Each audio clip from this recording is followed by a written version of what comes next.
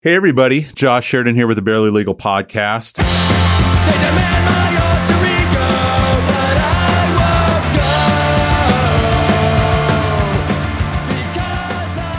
won't go. Very excited for today's guest. We have Eric Collins on from Mystery ENC and a whole host of other bands that he's been involved with.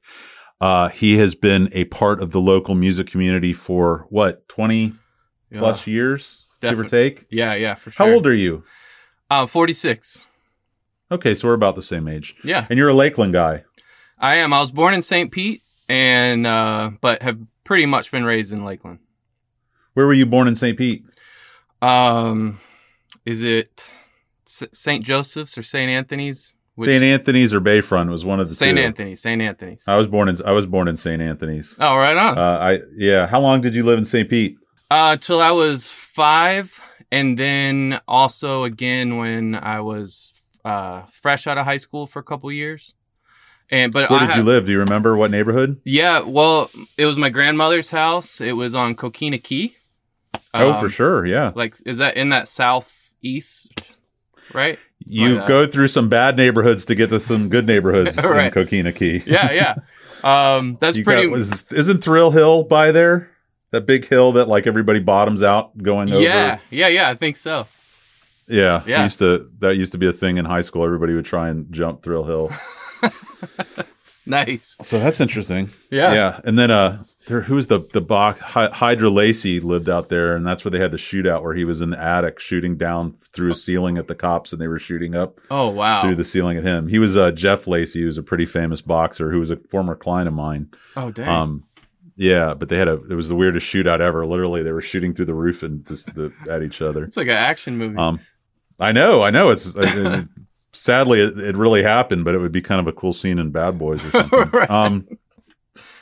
So Lakeland, I very rarely do homework for guests because I hope that it's more of a natural conversation. But for the bigger guests, I do my homework, and so you should be honored to know that I did a little bit of homework. Okay. For you. I mean, Nice. I had already had some background through, working with you on that concert, but, reading about your run-ins with UFOs and your involvement. Yeah. So that was pretty interesting. That's funny. But I'm trying to think of how I first came upon you, and I think it has to be through Keith at Microgroove, because I know that through various ventures that you've been a part of, you've worked with his label on different things, right? Yeah. Yep. Now, Mystery ENC is not on Granada, right? New Granada, but the only or maybe used to be. Yeah, it was. I did. Let's see. 2. Well, it started with my last band before Mystery ENC was the Dark Romantics. We did a 7-inch, and then that we stopped that, and I started Mystery ENC, and I did I did a split 7-inch and then a split cassette and then 2 LPs, maybe something else in there that I'm forgetting. And then the last 2 EPs have not been on New Granada. And there's one other one before is it the Dark Romantics? The Dark Romantics was before Mystery ENC, and then before that was Dennis and Mars. That's what I'm thinking of. Okay. Yeah. So, I mean, you've got a decent catalog between those 3 acts. And I mean, Mystery ENC between, EPs and full length, you've got about 4 or 5 different pieces, right? Yeah, it's a bunch. It's a lot. Now, is it my understanding that Mystery ENC is kind of a rotating cast of musicians behind you where you're the only consistent one, or is that how that works? Yeah, I started it kind of like I was after Dark Romantics. I was getting a little depressed by not releasing and creating, so I started as a solo project, which is why Mystery ENC is my initials. I'm really bad at band names. I should have got help, but especially not putting the period in there, right? Like I'm like, oh, I'll make it like Mrank, like it's some cool name, and it's terrible. And Keith has busted me about it a million times. Is there any relation to Scooby-Doo at all, or is that just anecdotal? Well, so my son is a huge Scooby-Doo fan, and I was like, "Is that Mystery Incorporated? Is that the Mystery ENC?" And so, so I was like, "That's rad," because my son will dig it for that reason. But no, I mean, I think let's go with that. Yes, Yeah, there you I'm go. going to go with that. Yeah. revisionist, reverse engineer the story behind That's that. right. So, I mean, I know you've talked about this with other publications and other people, but being a St. Pete guy myself and living in Tampa, the article that I was reading was talking about, if you don't know about Lakeland's music scene, then you don't know about music. And I'm ashamed to admit that I don't know about Lakeland's music scene. And I've been I remember playing Lakeland in high school, playing football. I've always been aware of Lakeland, and I would never peg it for a creative outlet for musicians, So it comes in waves. What was that like? Yeah, it comes in waves. Were you a skateboarder?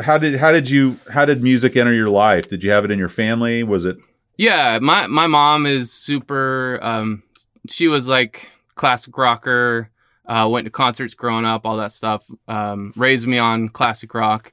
And then she married my dad, he's not my biological, but he was a minister of music for Southern Baptist churches. So, and he always listened to classical. So I either had classical music playing in the house or I had Led Zeppelin cranked, you know what I mean? And then my dad always had a piano and my mom always had guitar. So I was always kind of bouncing around. I never got lessons or anything, but I just always messed around. And I didn't totally remember this until later, but my mom always had me like the toy drum sets that you would get from toy stores, and they were like paper heads, and I'd shred them after a couple months, but she'd always have a drum set for me. I think my grandmother probably bought them. So my mom tells me that we would jam before nap time every day. She'd go pick a new record, put it on, and we'd play. And she's like, babe, after a few years, you're actually keeping the beat with these guys. And so I just, all through my life, it was just different. It was mostly classic rock and classical music, and then me just messing with whatever instruments were at my fingertips. So doing this as long as I have now with different musicians, I've defined there's about 4 or 5 ways that music enters people's life. There is the older brother. Yeah. There is the parent who, whatever. There's someone who's heavily involved in the church and had that there. And then there's skateboarding. Those are the ones that somehow, if music gets into your life more than just listening to the radio, like a deeper love for it or a deeper following of it, the odds are it's going to be one of those that came in. And it's interesting because you're kind of a delta between a few different areas coming into your life. I'd say I'd have all of those except older sibling, because I'm an only child, but are you? Yeah. That's a recurring theme. I too am an only child, and I just finished at 3:45 my therapy session that I've spent 5-6 years talking about what being an only child has done to me. Oh no. Yeah.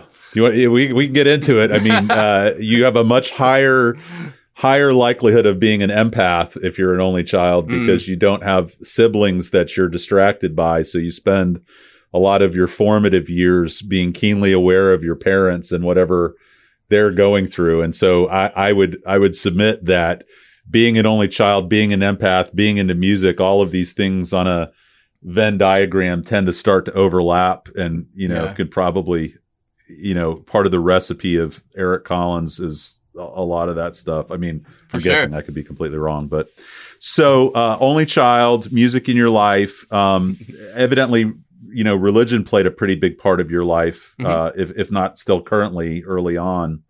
Was that because of your stepdad, or just kind of how the family? Well, my mom, my family's been in church, so I was raised in church my whole life. And with my dad, we stayed in church, and that was music. I never liked church music, you know what I mean? It was there, and I had to be there. And I think to try to keep me engaged, whatever, my dad would have me run sound. So there's this teenage kid up in the sound booth running sound, which that I got in a lot of different situations in trouble because, being a kid and whatever. But like burping into the microphone and yeah, and there's a bunch of stories. It's so funny. But I think I even recorded my first band's first demo at a church, and my dad was on the board. It sounded terrible. It was like one mic in the room, and we all played acoustic live or something. It's terrible, but even that's a cool thing, though. my dad not having any idea what our music was doing because it wasn't him, you know what I mean? But he's like, you want to do it? I'm going to hit record and make sure it's, what you want. So that, that's pretty cool. What was it? Who were your bands back then? Oh, dude, that was early, well, maybe mid 90s. So yeah, real grunge on heavy, like alternative stuff like that. Pearl Jam, Smashing Pumpkins, pretty much same stuff I'm emulating right now. So I'm like come full circle. I'll argue with you on that point because I think you have, while you exist in that world, you've definitely created kind of your own mark on it. Cool. Thank you. I mean, I'll get there eventually, but I talk about a lot on this show how much of a music fan I was while at the same time having almost no understanding of the local music scene. So yeah, I could talk to you at length about New York hardcore. I could talk to you about the Minutemen and Black Flag and them creating, tours. I could tell you about, every guitarist the Red Hot Chili Pepper had and who died of what over. I mean, I could go on at length about that, but I had no idea who Mr. ENC was. I had no idea who Have Gun Will Travel was. I had no idea who Will Quinlan was. All these people who, since I've really done a deep dive, I'm like, you got to be kidding me. Like these are deep talent, deep content. Like there's no reason that these aren't not on the same level as whoever else is playing on whatever radio station. And it's made me not introspective, but made me kind of spend a lot of time thinking about Tampa's place in the country and in the world and what has. And I've asked this question, and it's funny because when I ask this question, people kind of get upset by it, and it's a poorly worded question. But I put it on Facebook the other day. I said, why isn't Tampa Nashville? And so, like Keith was like, why would we want Tampa to be Nashville? I was like, I'm not saying Tampa should be Nashville, but why isn't it in the same sentence as these other, enclaves, whether it's Atlanta or Nashville or the bigger New York, LA, all these other things? And the two biggest answers I get is how expensive it is for people to tour down here from the rest of the country. Yeah. And then just the sprawl creating kind of a difficulty for there being kind of this central community. It's kind of really spread out. Do you have an opinion on that? Have you thought about that? Yeah. I mean, I think that's more those answers you got. That's a little more addressing, I guess, like a live hub because of touring bands coming down here. But I mean, I feel like you were asking even more like creatively, why aren't artists from this area, getting more recognition and stuff? And that's when I've thought about it, it seems like there's not a whole lot of representation as far as music. Like, I don't want to say A&R guys, and that seems like kind of outdated at this point, but you know what I'm saying? Like people that are music industry to labels and like looking for artists even just in Florida. There are some that get picked up and go on to much bigger things, but it's not. It seems like it never happens like it happens in these other cities and states where it's just like not just one. It'll trigger domino effect, or people are always on the lookout. It's always what I've observed is Florida artists have to work really hard to get noticed by not music lovers, but by the people that would bring them to record labels that are, for sure. I mean, you have the music lovers, right? You'll have the music lovers who will find the most obscure, here's an Alaskan, whatever, but the people who have the money or make the decisions with money or get, right. You've really got to hit them over the head with a sledgehammer. And do you know Randy Ojeda? He reps different bands and stuff. He actually just passed the bar. I had lunch with him today and we were having this conversation because he's actually his firm is doing music representation. And I was cool.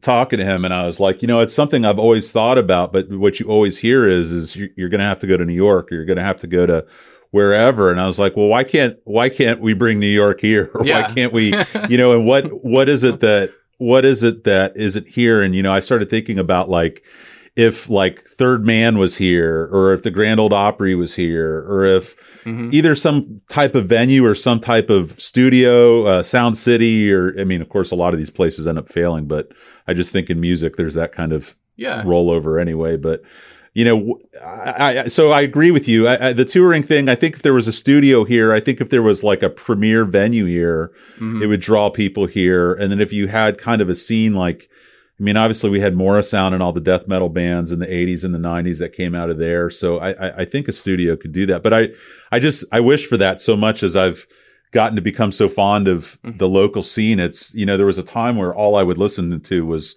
people from other states, but now, you know, driving around, what mostly occupies my listening is you guys. And that's cool. You know, I got Elliot who sings for Wreath, who opened for you guys when you play. He works with me.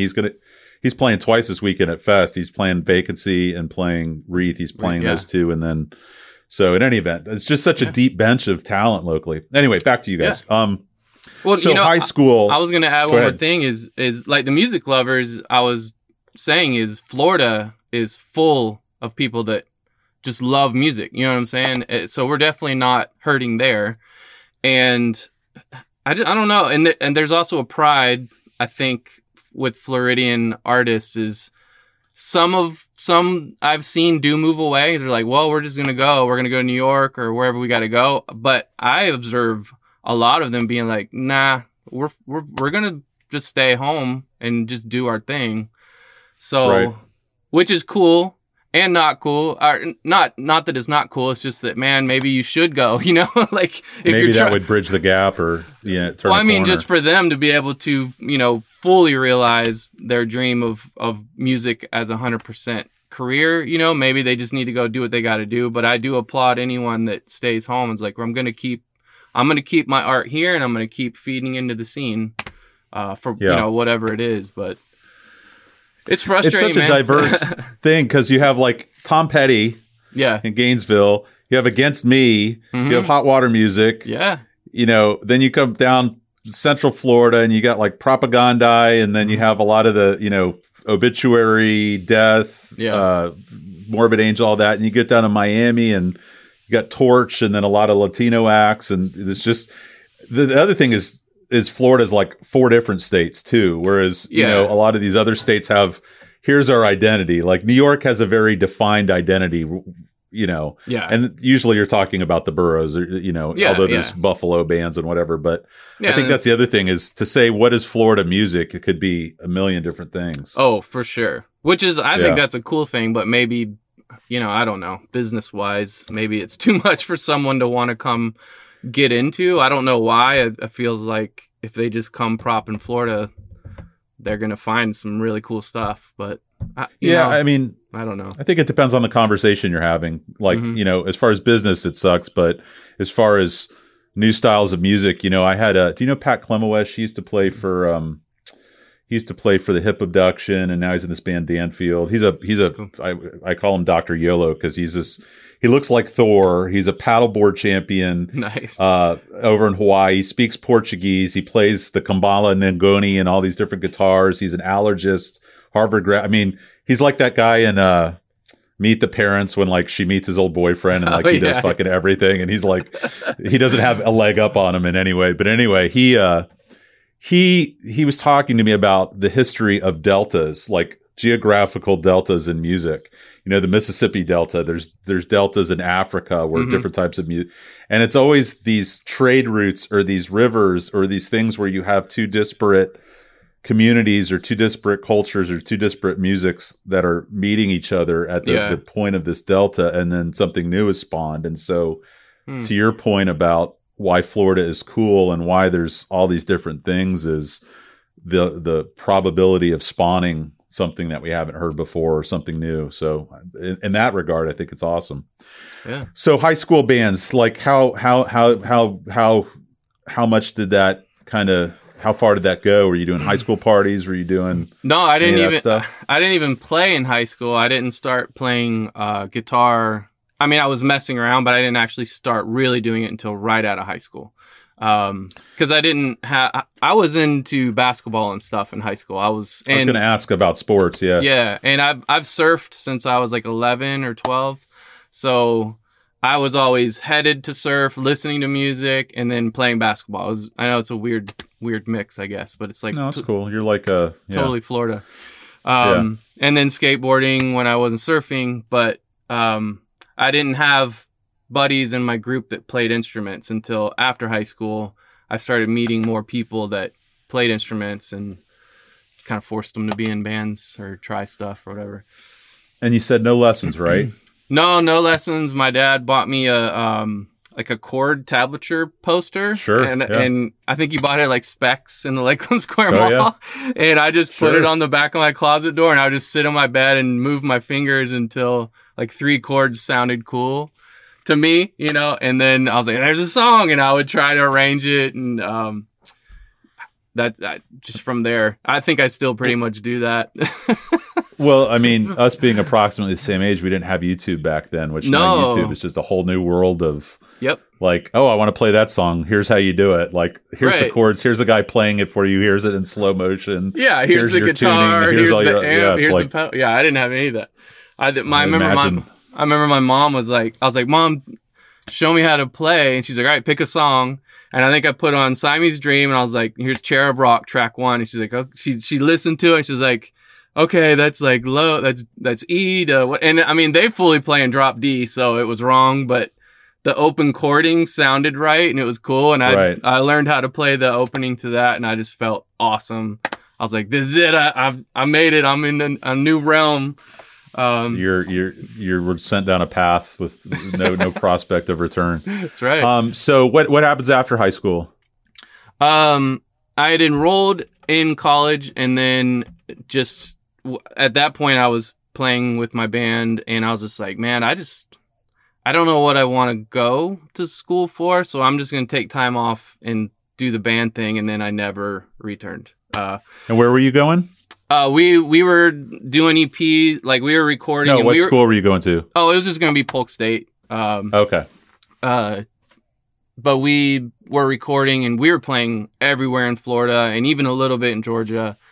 So I was just having so much fun, and I loved it. So I was like, let's just keep going. And that just, of course, snowballed. Now, were you singing and writing music too at that time? Yeah. That was the very beginning of my first band, Dennis and Mars. So how did you find the songwriting? Like, cause that's a muscle that I've always equated songwriting and singing to being like the punter for a football team. Like it's the easiest job.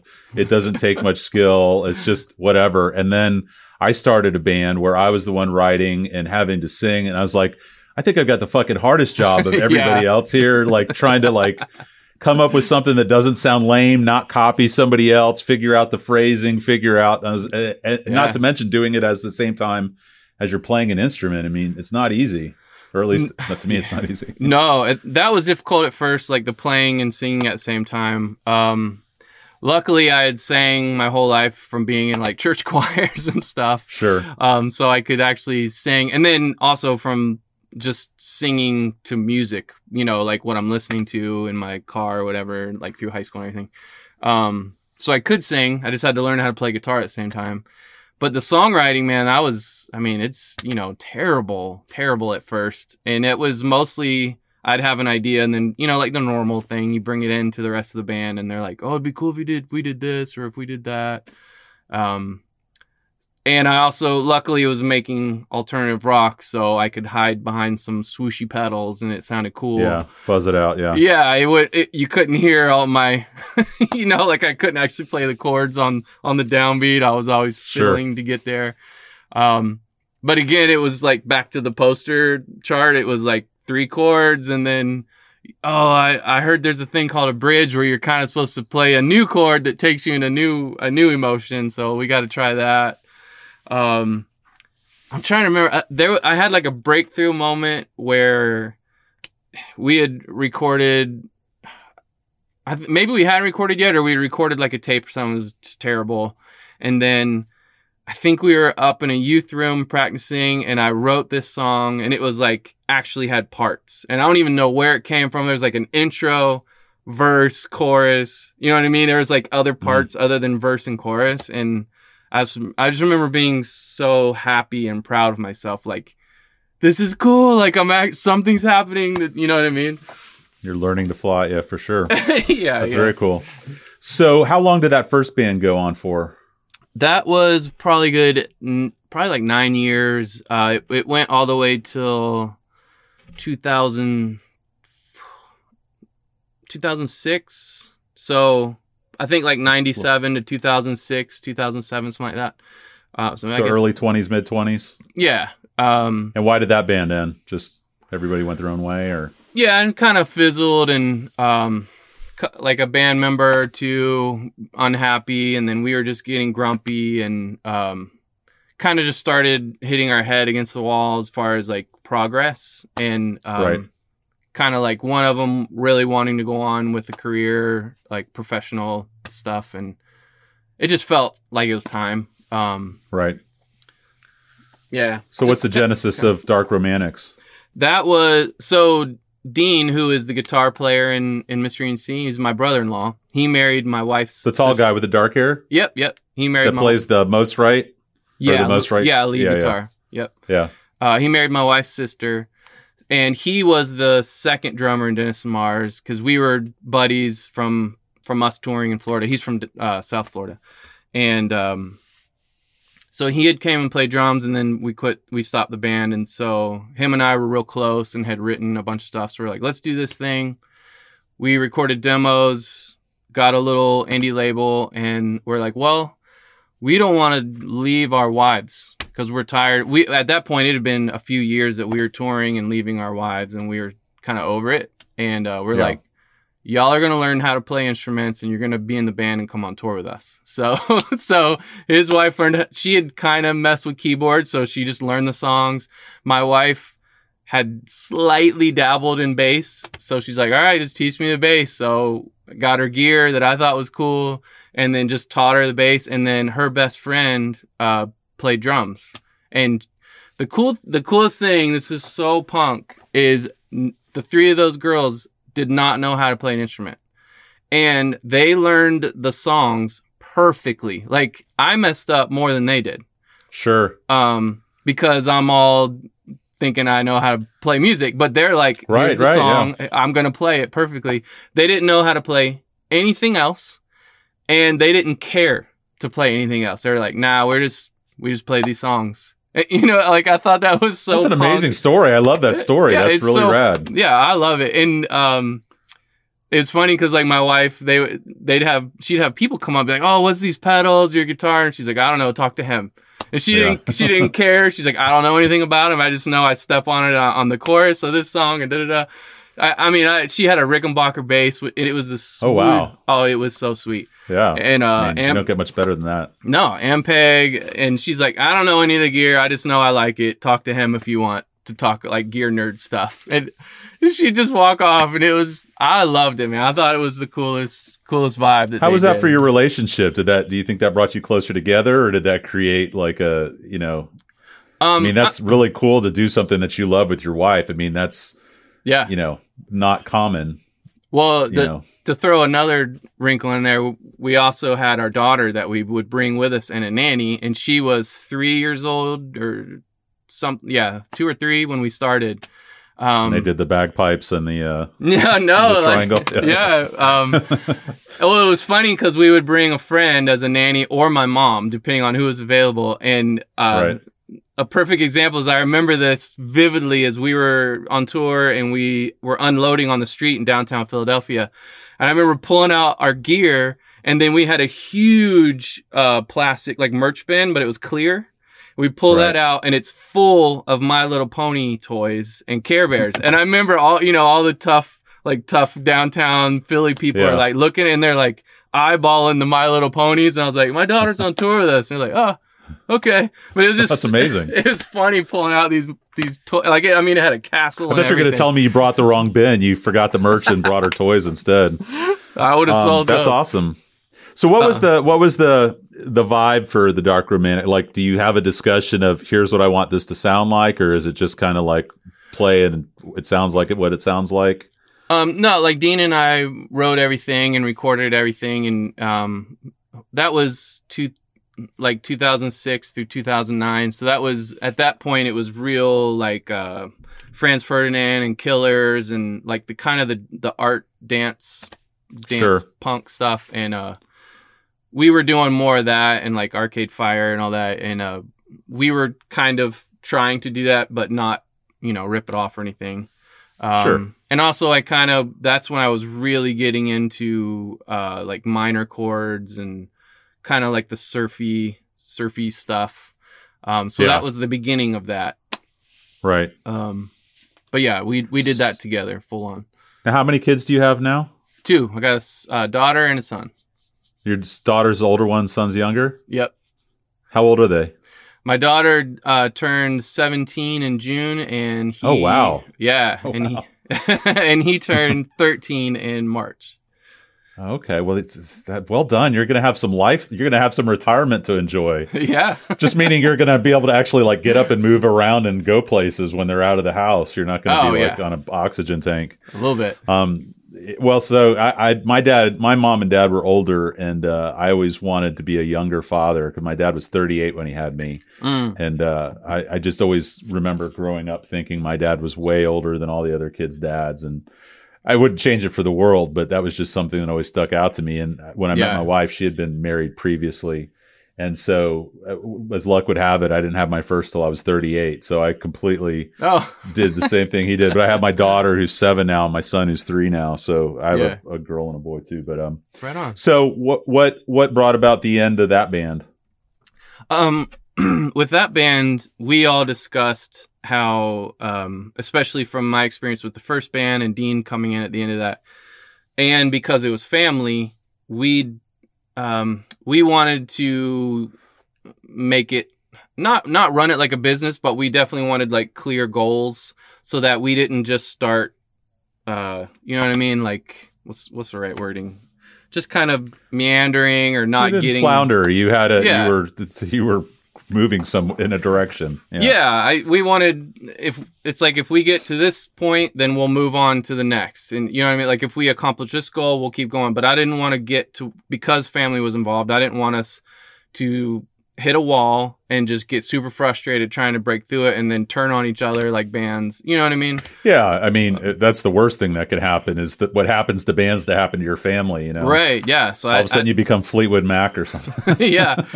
So, we did pretty good. And then the last album, it didn't do as good as the first one. And so I was kind of seeing it taper off. And I'm like, all right. And then we got pregnant with our son, and we're like, everything, everything's aligning to say we should probably at least pause and figure it out. And then we're like, yeah, we're all kind of good. And we're all happy with each other. And we were happy with all of our adventures that we had and experiences. So it was like, yeah, we're good.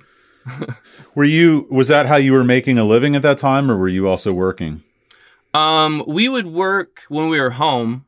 So it was kind of half and half. I would deliver pizzas and was like a manager, but I had a lot of freedom.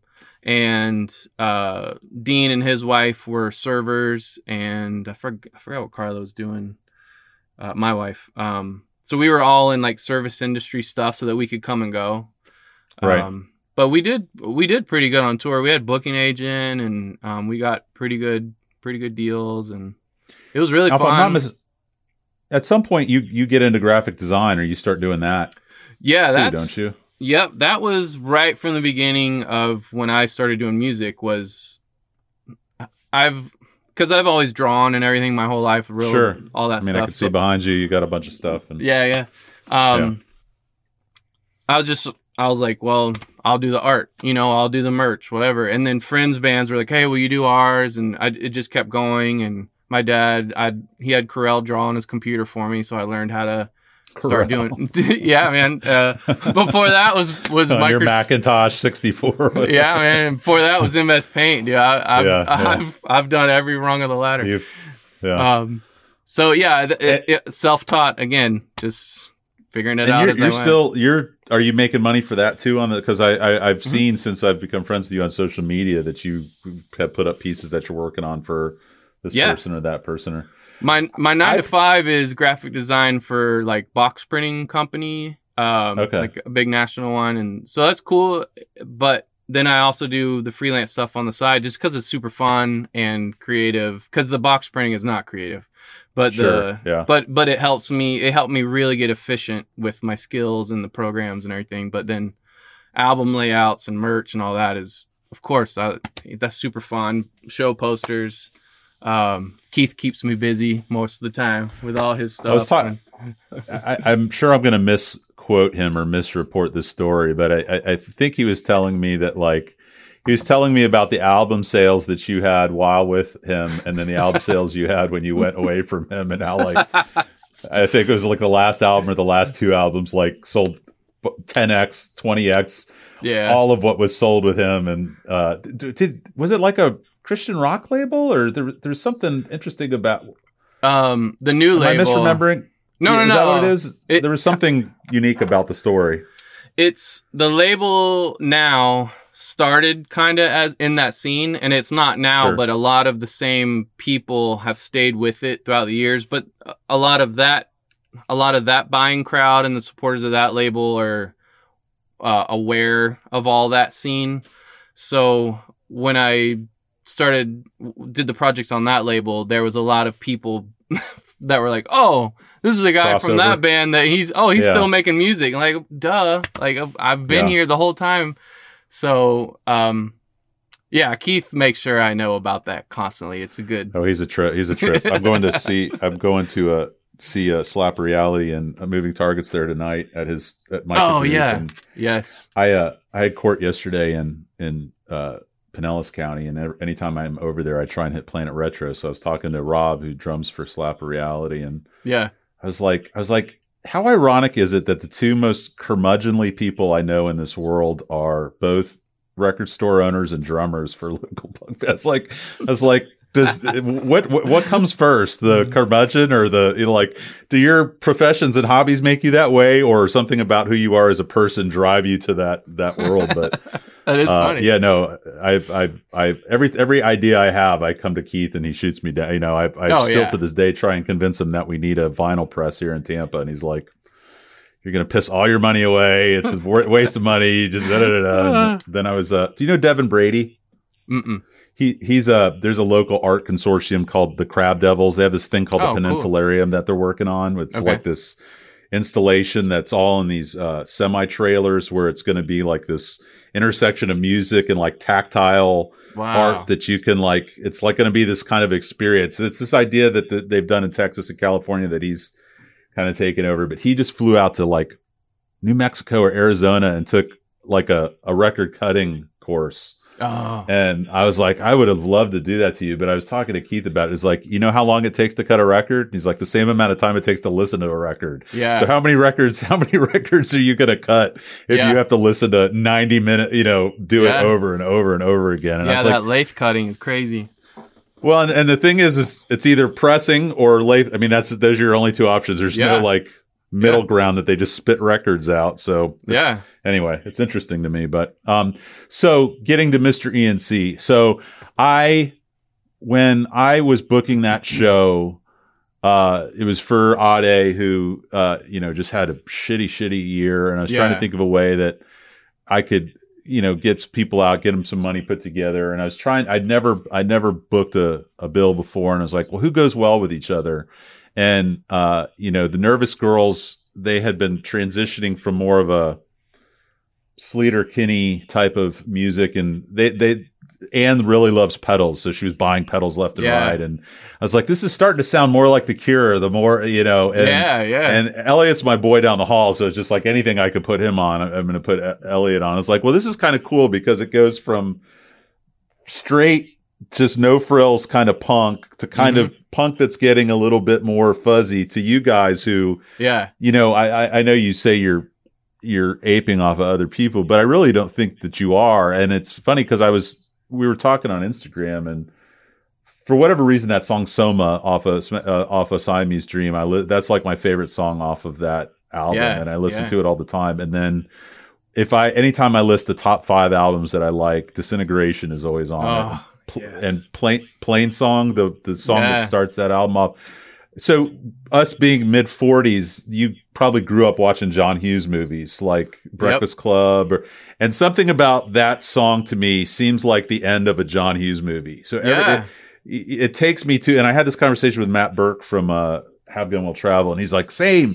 Every time I hear that, it's like a movie. It's what's the word? Not filmatic, but theatric. There's something theatric cinematic about it. Yep. But that's the feeling I got, especially with the newest one. But then there's a couple songs off of your older stuff as I kind of went back through from most recent to older. But with your music, it definitely is evocative of the Smashing Pumpkins, The Cure. You know, you can say My Bloody Valentine, Jesus and Mary Chain. You know, maybe some Weezer like Pinkerton, you know. Yeah. But it's its own thing, and it's so. And I swear I'm not blowing smoke up your like this. I wouldn't say this if I didn't think it was true, but the production on it, the sound on it, it's just deep and rich. Like, and it's something where like I can listen to it 10 times and the 10th time hear something that I didn't hear the first few times. And so I haven't spent a lot of time with your earlier stuff. So I don't know the evolution, like how much of that it took you to get to where you are, but very impressive to me. I mean, if I could, you know, I've had that feeling a few times before. Like I took my wife, who likes music, but just, you know, in the car or on in the background, and some other friends who are not, you know, music nerds by any stretch. But I took them to see Have Gun at New World when New World opened back up after COVID. And they were all blown away. They were like, "This band's from Sarasota." Like they're from here, and I was like, yeah. I mean, they're you know, and they played some of the new stuff that they haven't even put out yet. And then I took some lawyer friends of mine to go see Will Quinlan, and he, I mean, that guy's fucking deep, and he's like Bob Dylan and John Prine and Elliott Smith and you know, you name it, just kind of in one. And you hear a lot of life in his singing, and he played a Tom Petty cover, Southern Accents, and he also played an Ozzy, Mama, I'm Coming Home. I was like, this is brilliant. I love this. Is like scratching an itch. Yeah. But like one of the attorneys with me was like crying, and so I'm really loving the introducing, because it did it to me now, introducing people here locally and say, this is in your backyard. Like you don't have to go to California. You don't have to go on. I mean, we don't really go to MTV for music anymore, but I mean, these people live and shop at your Publix, like they're around. So Mr. ENC, I mean, you kind of talked on it a little bit, but like, what was the impetus there? I mean, you told me you were kind of on your own and wanting to have an outlet, and that's what it was. And I just, you know, I started getting a little depressed because I wasn't creating, and I didn't even realize that. It was my wife that was like, "Hey, babe, you haven't been creating. You need to do something." So I started doing a song at a time. And when I first started, it was a little more like in the Gorillaz realm, like using some drum samples mixed with with real drums and stuff. And then I I would play just solo with some tracks, and I was really fast. I felt naked and too alone. I didn't like that there wasn't like the energy of a band and instruments and stuff. And so I started to get Dean again. I brought him back, roped him back in, and he would play live drums or whatever I needed. Was he still in South Florida, or was he living locally now? Oh no, yeah, he was local. Okay. He had moved even when he joined the first band. Okay. But yeah, I just slowly started to implement more real instruments, and by the time I did the first LP, it was full band sound. Even though I recorded it all one instrument at a time and stuff, it was full band sound, and I just kept going with that because that was where I was at that point, and I didn't want to experiment with samples and stuff anymore on this project, at least. So, and then it's just kind of gone on. Stylistically, the first two albums are more kind of what I was doing with Dark Romantics, like surfy, minor chords, stuff like that. Real like darker surf spy stuff, I guess. And then I started to transition into more like the bigger fuzz stuff. I kind of just go with what I'm... shoegaze, dark waves, kind of all these different Yeah, words or phrases we use to describe this stuff.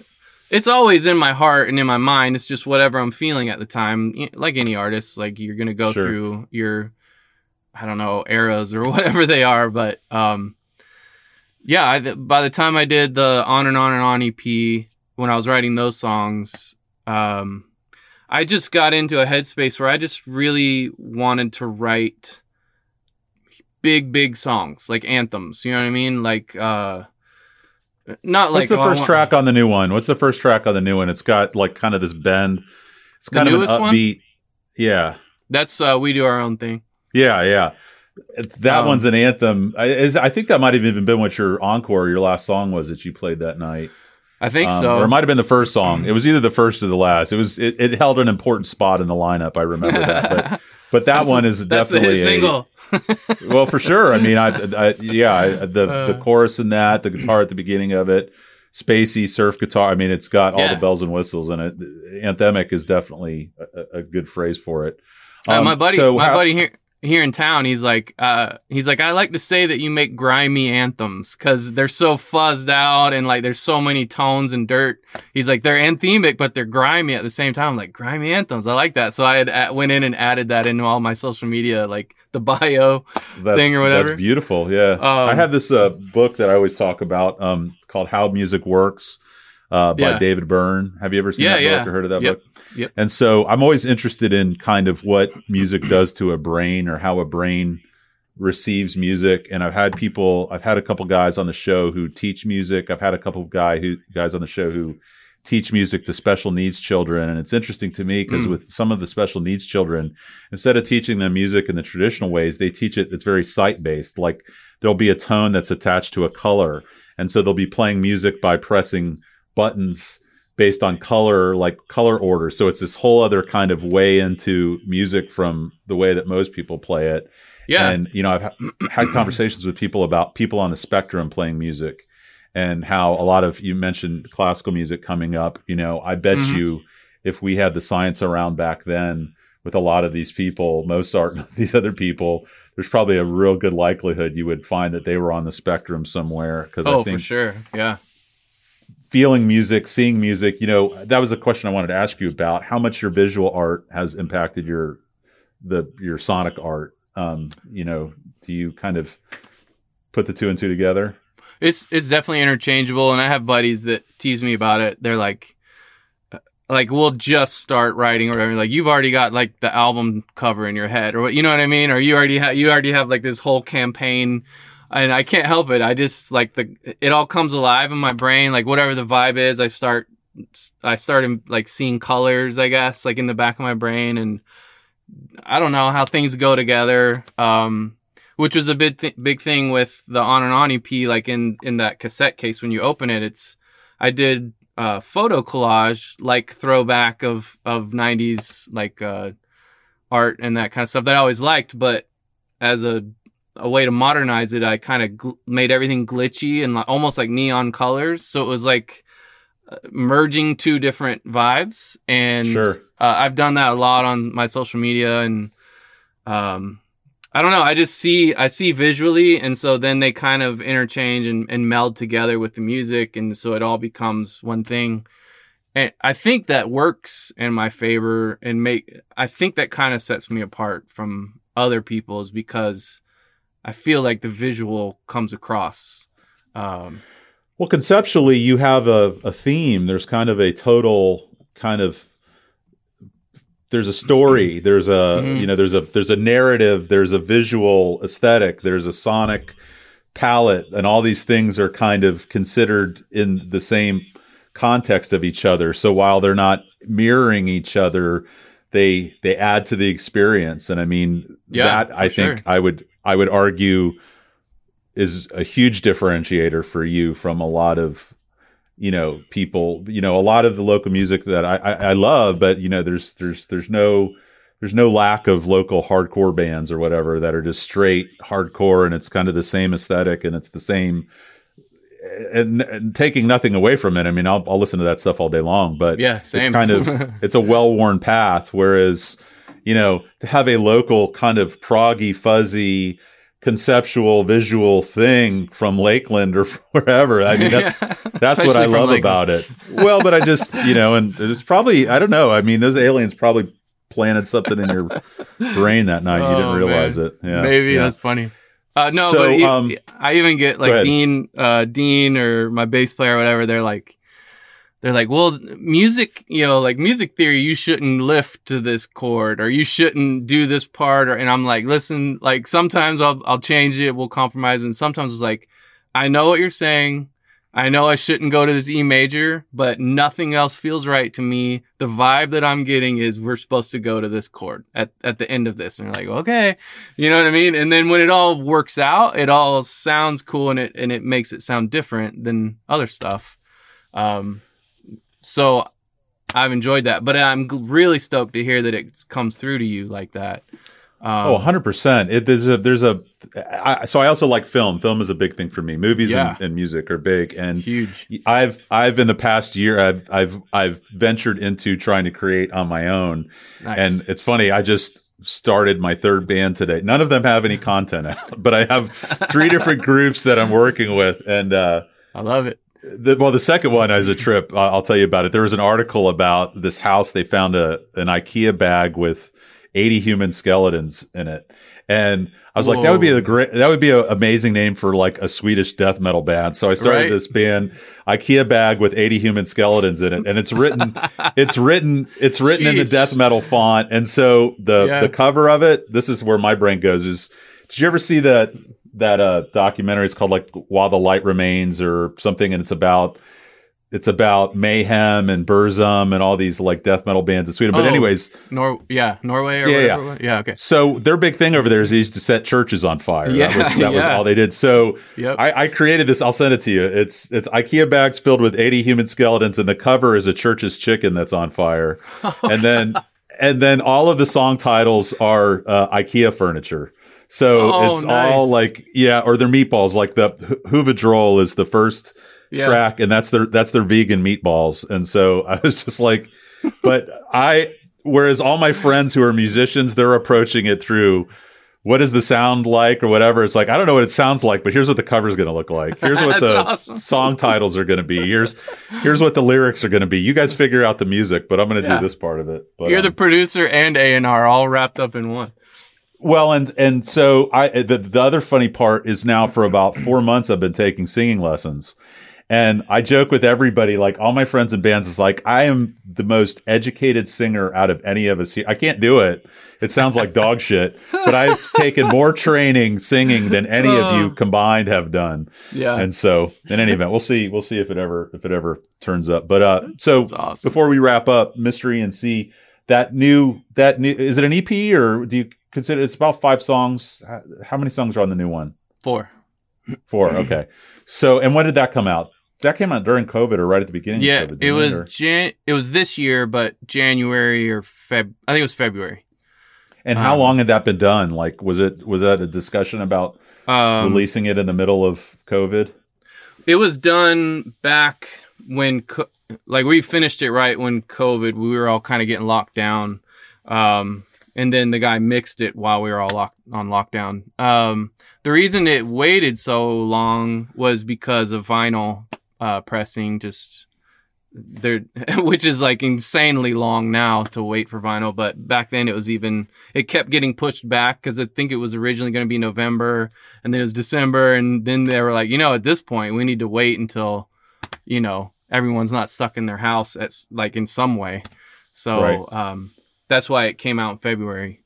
But And yeah, how's that been received?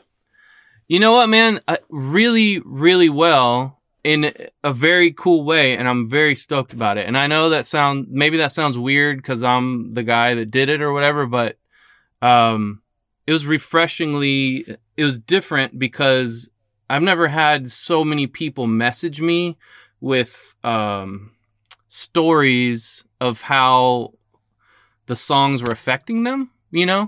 And I'm not patting myself on the back or anything. It was very cool to get repeatedly so many messages like, dude, this song made me feel like this, and I was thinking this, and it took me back to when I was this age with these friends, and I'm like, that's exactly what I wanted.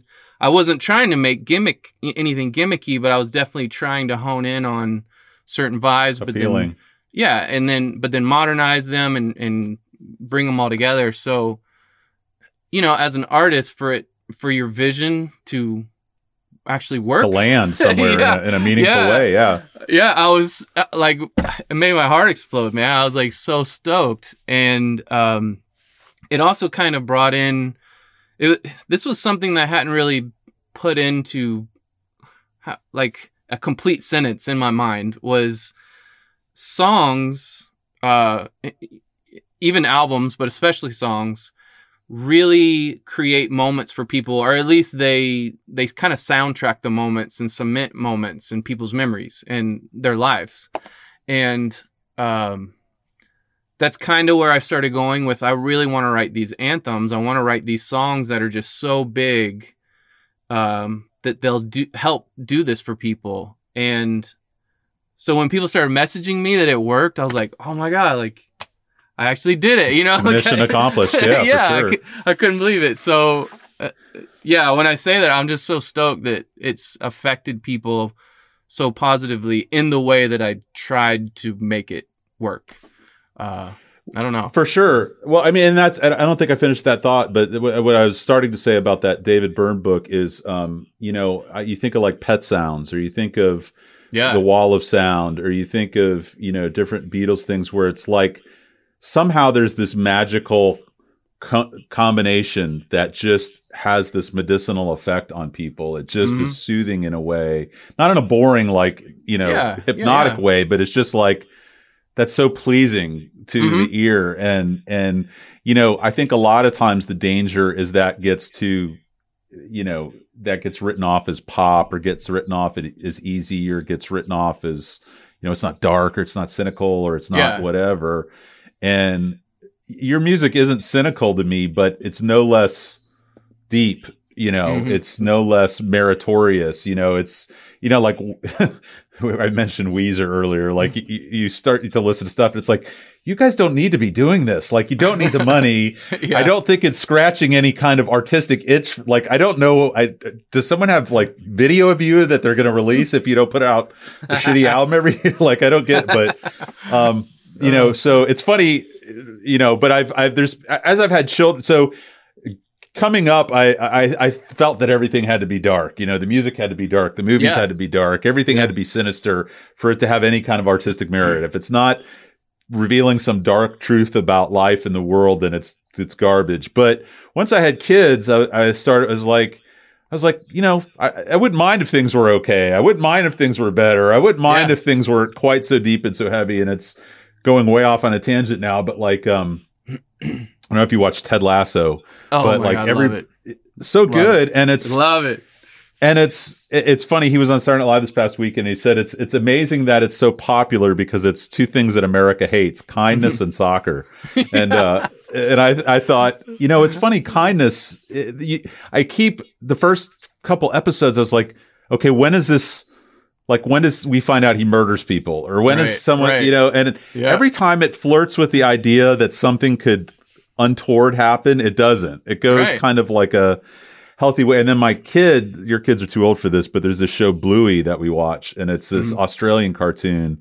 And I joke with all my friends that Bluey is the kids' Ted Lasso. It's like super funny. Like I'll go home and watch it without my kids there. I mean, the sense of humor is so on point, but it doesn't go dark. So in any event, Mr. ENC is the Bluey and Ted Lasso of that's funny. local music. Like the thing about you were saying about like it has to be dark to be artistic, and I'm definitely guilty of that too. Like that's what I was doing with Dark Romantics, and I would go back and forth, and then especially with the last two Mystery and C releases, I was really paying attention to like The Cure can have really dark moments and then extremely bright and cheerful and fun. You know what I mean? Like Friday I'm in Love and some other, they're just so amazing. So I was like, I can do that. You know what I mean? I can not have to play minor chords to feel artistic or to feel like I'm not selling out on myself or something. Sure. And so then I just found a way to mix the two. And I really was, instead of just listening to Cure and like enjoying it, I started to kind of try to break it down, like Unpack it. Yeah. Yeah, I was real careful because I didn't want to do it too much where I couldn't enjoy it, from this point forward. But I was like, I can do that. I can try that. And that's where I started to go. So are you writing now? Yeah, we just finished 4 new songs, and they're going to start being mixed soon. And they're definitely along the same lines as the newest EP. And that'll be a split record with some friends from Los Angeles.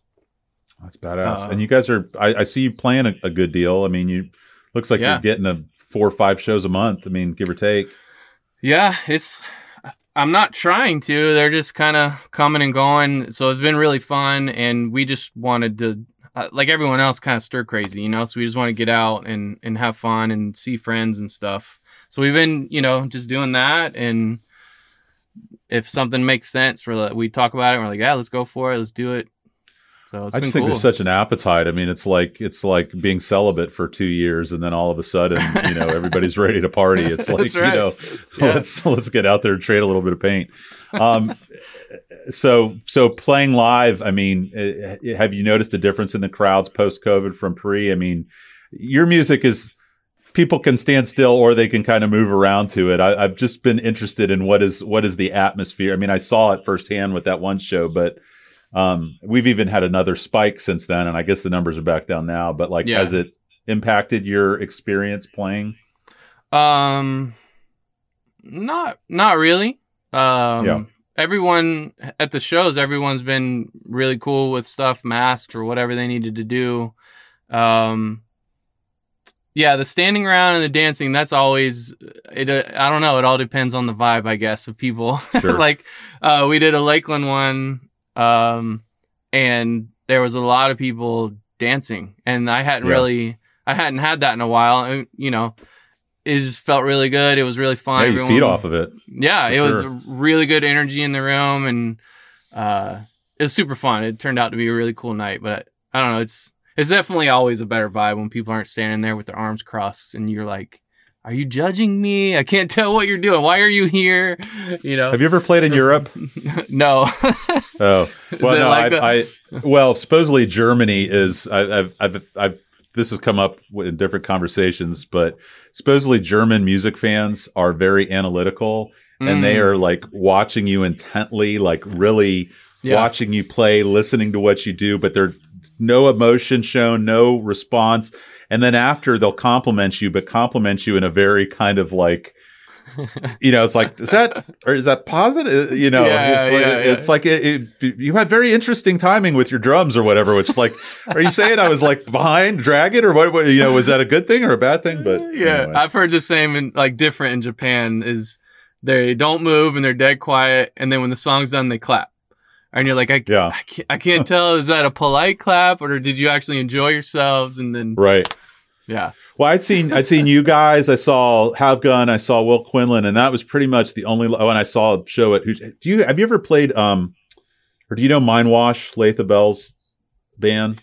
I've heard of it. I haven't played. You guys got to play with them. Yeah. That guy. Holy shit, man! He's another one that I watched, and I was like, rad. This guy sounds like Freddie Mercury. He sounds like a mix between Lane Staley, Freddie Mercury, Elton John, but the band is like a kind of almost a Led Zeppelin. I was just like, this fucking kid's got the goods. But I saw last week. I went and saw Gojira and Knocked Loose, and I'm not a big Gojira fan, but Knocked Loose is one of my favorite hardcore bands from Kentucky. And I was wondering how hardcore in COVID would do, and I'm here to report it's going to do just fine. I mean, that whole place went ape shit, and there was no social distancing happening whatsoever. But it was pretty interesting. Well, I've taken up enough of your time. Actually, I teach at UT, so I got to go teach students about criminal law and procedure here at 6:00, and then I got the show at Keys. But I wanted to. Are you familiar with Mark Maron's podcast at all? Yeah. So that was kind of my hero. That's what kind of got me into this world. And in his earlier shows, he had a kind of a rough go with drugs, and when he was having trouble with cocaine and stuff, he kind of ruined a lot of relationships. So he would do this thing where he would apologize to people. And I'm going to apologize to you because I never saw that email back Oh. from you. And I talked to Keith a couple times about it. I was like, I think I might have pissed them off. I think I might have I don't know if maybe I was supposed to help them unload their stuff at the end of that show, or I was supposed to do so. I've spent 3 months thinking I pissed you off somehow. Oh, And so man, when I saw that followed email, I was like, I'm the asshole. Okay, I'm the asshole. I can deal with that. So I didn't want to apologize bug to you. for that. I know you're a busy guy, so I was like, I'm not gonna Well, you kind of got off Facebook, and then we're more doing Yeah. IG, and then so Yeah. but that was my bad. But anyway, well, thank you so much. This Dude, exceeded thank you. expectations.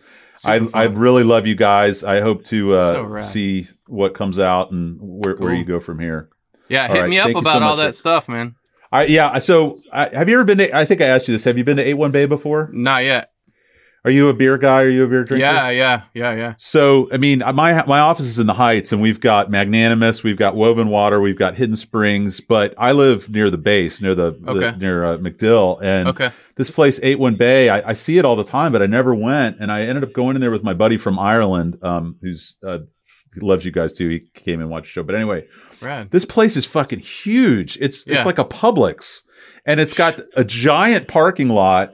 Like literally, you could hold a ton of people in there. You could put on you could have 2 stages. I mean, you could almost do Indoor fest. what's the Warped Tour type shit, where it's Yeah, okay, we're yeah. going to do this stage and this stage. And they have 21 different beers on tap that they all brew in house. And I'm like, and it's right there, right over Gandy Bridge. So you could pull St. Pete, Yeah. pull Tampa.